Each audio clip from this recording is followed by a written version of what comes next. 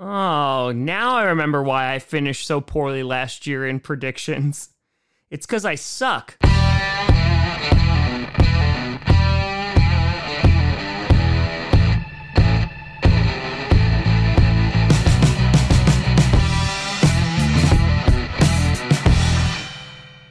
Crossy Posse Packer Nation. Welcome to an episode of Packcast, the podcast where you don't have to do Packers fan, but it sure does help. I'm your host, Tom. Honestly, I don't know how anyone did well in predictions during week one. It was chaos. Grossi. And today we are going to be breaking down and predicting every single game in the week 2 lineup. And before we get to that, week 1, I went 9-6. If you reverse it, it'd be a funny number. Meanwhile, the number one person over in the Pick'em League was Java Guy, who went 12-3. So a big shout out to you, Java Guy, because you did a whole lot better than I did. Starting off with Thursday Night Football, you got an AFC West showdown between the LA Chargers and the Kansas City Chiefs. Both teams coming off big wins last week. The Chargers able to not screw it up completely, holding off a surging Raiders and mostly Devontae Adams to secure the win. Justin Herbert had himself a nice day, able to spread the ball around, and the defense forcing 3 turnovers. And overall, the Chargers look pretty good. Meanwhile, the Chiefs absolutely put a shellacking on the Arizona Cardinals, beating the crap out of them. Patrick Mahomes, 5 touchdowns, 0 interceptions. The run game was looking good, and everything was clicking.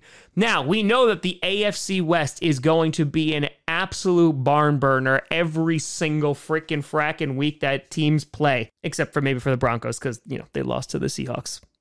Sorry, Brandon Perna. But this should be a really great game. Should be 2 high-scoring offenses, and it's a really great game to kind of kick off Thursday Night Football. But right now, I do have to give the edge to the Chiefs just because they looked unstoppable against the Cardinals. I think the Chargers are a little bit of a better quality opponent, so I think that it is going to be kept close.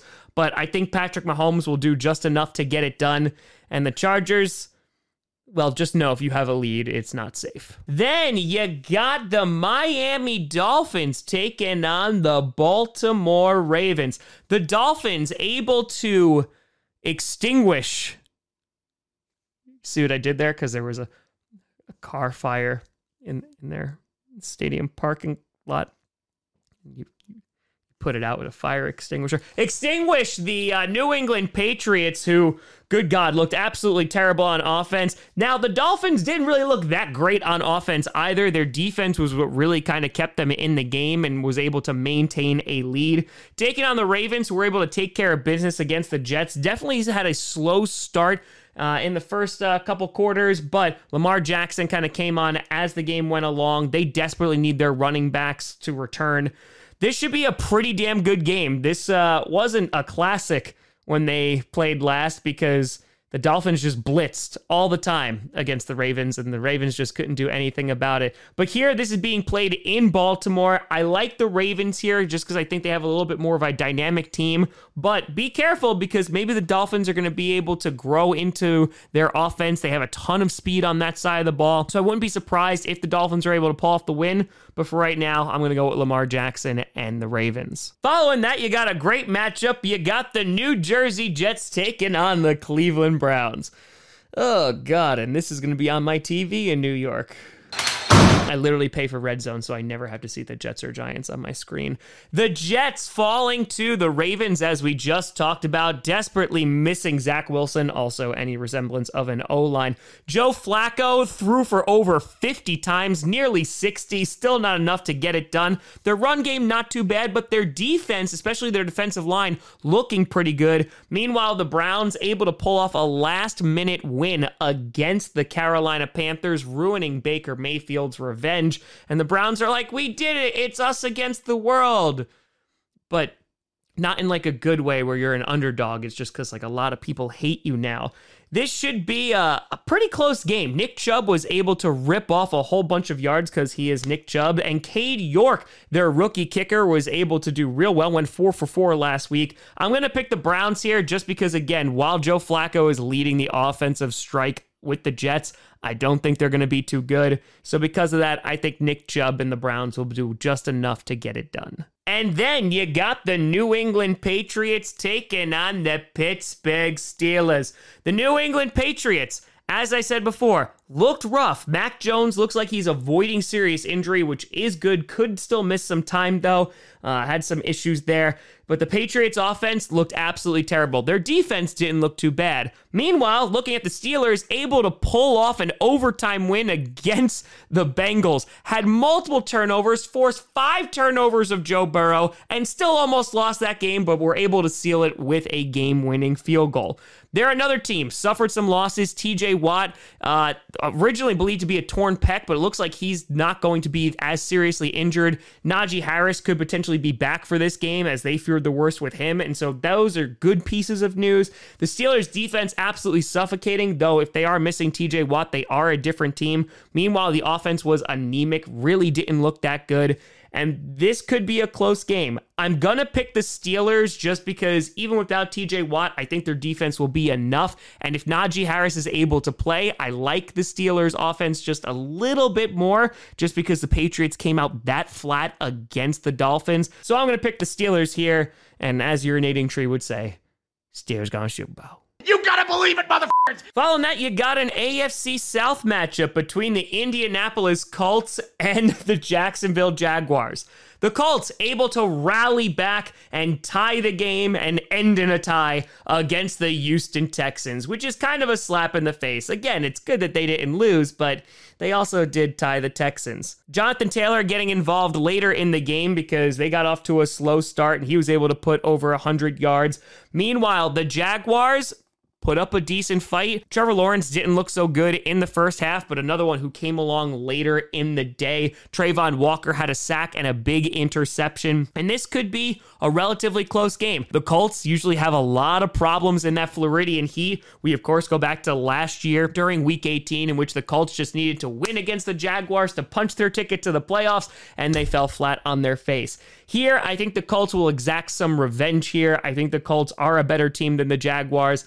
Again, who knows? Week 1 was chaos, so the Jaguars might be able to pull it off again, but I'm thinking that Matt Ryan is going to be able to do enough to get it done. Then you got the Carolina Panthers taking on the New Jersey Giants. The Panthers, as we talked about, suffering a last-minute defeat to the Cleveland Browns in a pretty sad game just overall. It was just a bad game, but Christian McCaffrey got his touchdown, so kept that streak alive. Meanwhile, you got the New Jersey Giants, who shocked the world, defeating the Tennessee Titans, and the Titans were unable to kick a game-winning field goal. And a lot of this is, of course, going to be off the back of Saquon Barkley, who absolutely destroyed the Titans on the ground. On top of that, Brian Daboll decided to go for 2 instead of tying it, and that proved to be pretty darn good. Daboll's trying to change the culture with the Giants, and I think that the Giants, they have a bunch of weapons, even though they don't really use Kadarius Toney. He's just kind of like the last kid picked for dodgeball for whatever reason.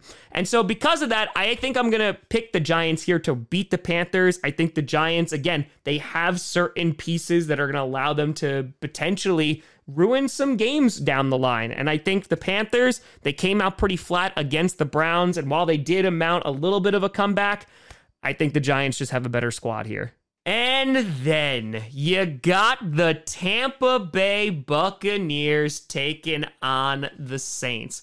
Both teams pulling off the W in Week 1. The Buccaneers taking care of business real easily against the Cowboys. Had a suffocating defense. Leonard Fournette over 100 yards on the ground. Julio Jones looking good. They did lose Chris Godwin, which I definitely think will hurt them. Meanwhile, the Saints were losing pretty bad, but then they remembered, wait a minute, this is the Falcons, and were able to roar on back.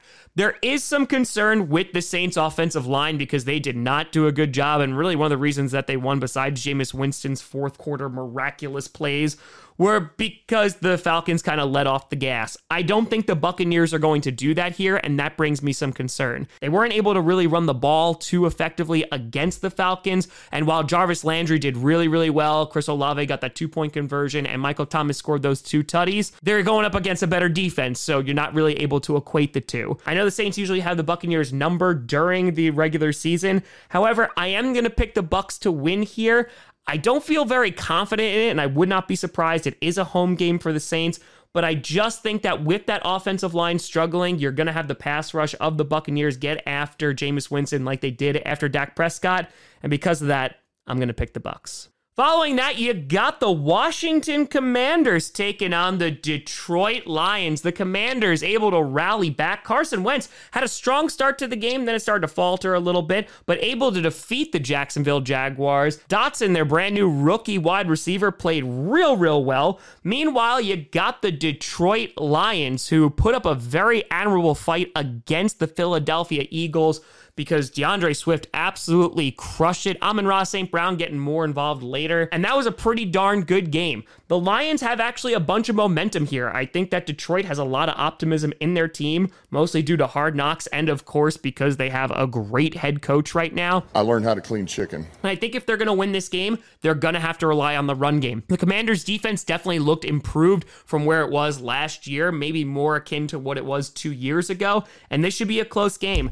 I think the Lions should be able to pull this one off. Again, another week for that defense to gel a little bit more. I think that defensive line could be really good and could get after Carson Wentz. And because of that, I'm going to pick the Lions. Following that, you got an NFC West showdown between the number one team in the NFC West, the Seattle Seahawks, against the San Francisco 49ers. The Seahawks doing what nobody thought they could, beating the Denver Broncos on Monday Night Football, mostly due to the Denver Broncos' incompetence. But Geno Smith had an incredibly solid game. The defense forcing a couple of turnovers in the red zone, and they were able to get it done. Meanwhile, the 49ers, they were playing in the soup. And Adam Driver would not say it's good soup. Gross soup. They played in Soldier Field, in which they were slipping and sliding all over the place. The interior offensive line for the 49ers did not look good. At one point, one of the guys walking away from Trey Lance while he's on the ground doesn't even help him up. That's not a great sign. Their defense played pretty well. Obviously didn't have George Kittle against the Bears, which was problematic. The 49ers, I'm not going to have too much judgment on them right now because, again, it was bad conditions. Trey Lance, he's basically a rookie QB. I know he had a couple of starts last year, and so it's going to take some time. The Seahawks were able to sweep the 49ers last season, and will they be able to do so again? Well, if the 49ers of last week showed up, then yes. But I am going to pick the 49ers here. I know Elijah Mitchell is injured, but I think they'll be able to get that run game going at least a little bit more.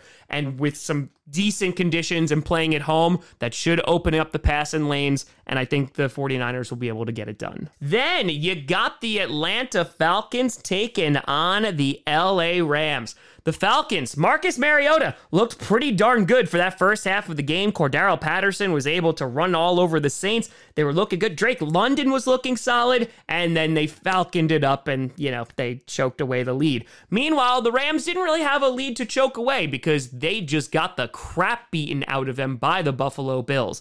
They just looked flat. Matthew Stafford throwing picks all over the place. The run game was inefficient. The offensive line didn't look good, missing Whitworth. And this might be a tougher game than the Rams anticipate. I'm still going to pick the Rams to win this game because, again, I think they have a much better overall team. And I thought the Falcons would be tanking this year. But if the Falcons win, oh boy, I'm going to laugh. Following that, you got the Houston Texans taking on the Denver Broncos.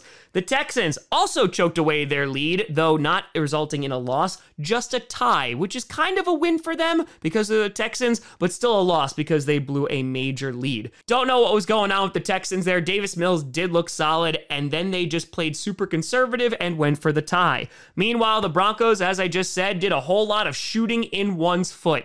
Really didn't get the run game going, and Russell Wilson kind of looked a little bit sloppy, but the bigger thing was the whole team committing a ton of penalties. Nathaniel Hackett with really bad decisions with their timeouts, with deciding to kick a long field goal, not really trusting Russell Wilson, and it just seems like that team is going through some growing pains. This might be another game that is closer than some would appear. It's the home opener for the Broncos, so I know that the fans will be all amped up, and because of that, I think the Broncos will be able to win.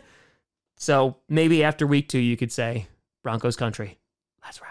Then you have the Arizona Cardinals taking on the Vegas Raiders. Cardinals getting the crap slapped out of them by the Chiefs, just outplayed every single position. Kyler Murray didn't look good. The offensive line struggled. Just just didn't look good all around. Meanwhile, the Raiders mounted a comeback, unfortunately fell short, but Davante Adams was that dude. The Raiders defense, getting Chandler Jones, Matt Crosby over there, should be better this season. Probably will be able to get after the Cardinals pretty efficiently, especially if Kyler Murray looked like he did last week and they just looked all out of sorts.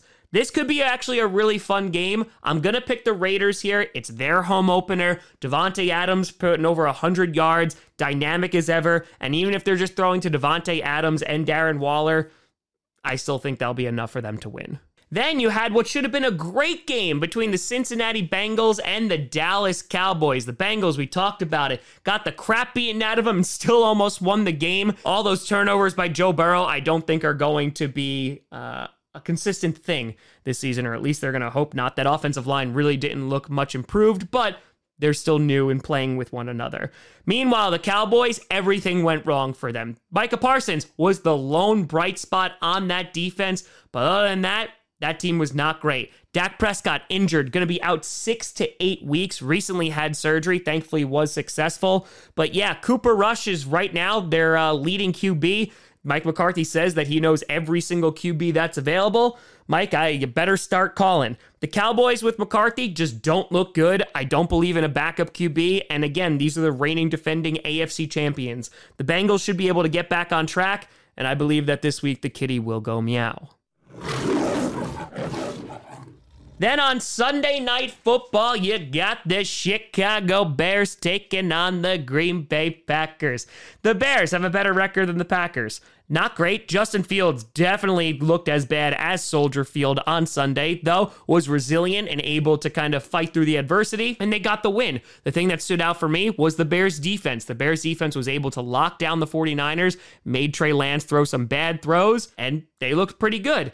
Meanwhile, the Packers, not a lot looked good. Deflated from the minute that Christian Watson dropped that ball, offensive line struggled. Hopefully we get Elton Jenkins back. I don't think David Bakhtiari is going to play this week. Hopefully we get Allen Lazard because they need it. Some injuries to Quay Walker and Chris Barnes. Chris Barnes is definitely going to miss some time. Quay Walker, they're going to wait on. He definitely had a nice game. The most disappointing part about the Vikings game was, of course, that secondary, that defense. A lot of people thought, including myself, they were going to have a top 10, potentially top 5 defense, and they just did not look it at all. They need to start giving the ball more to A.J. Dillon and Aaron Jones because those were the only dynamic players on the offensive side of the ball this past Sunday. It's Sunday night. It's Lambeau Field. I think the Packers should be able to rebound, get the win here if they commit to the run, and pray that their defense is able to make Justin Fields' life miserable, because if they lose this game, there's going to start to be some panic, and it's only week 2.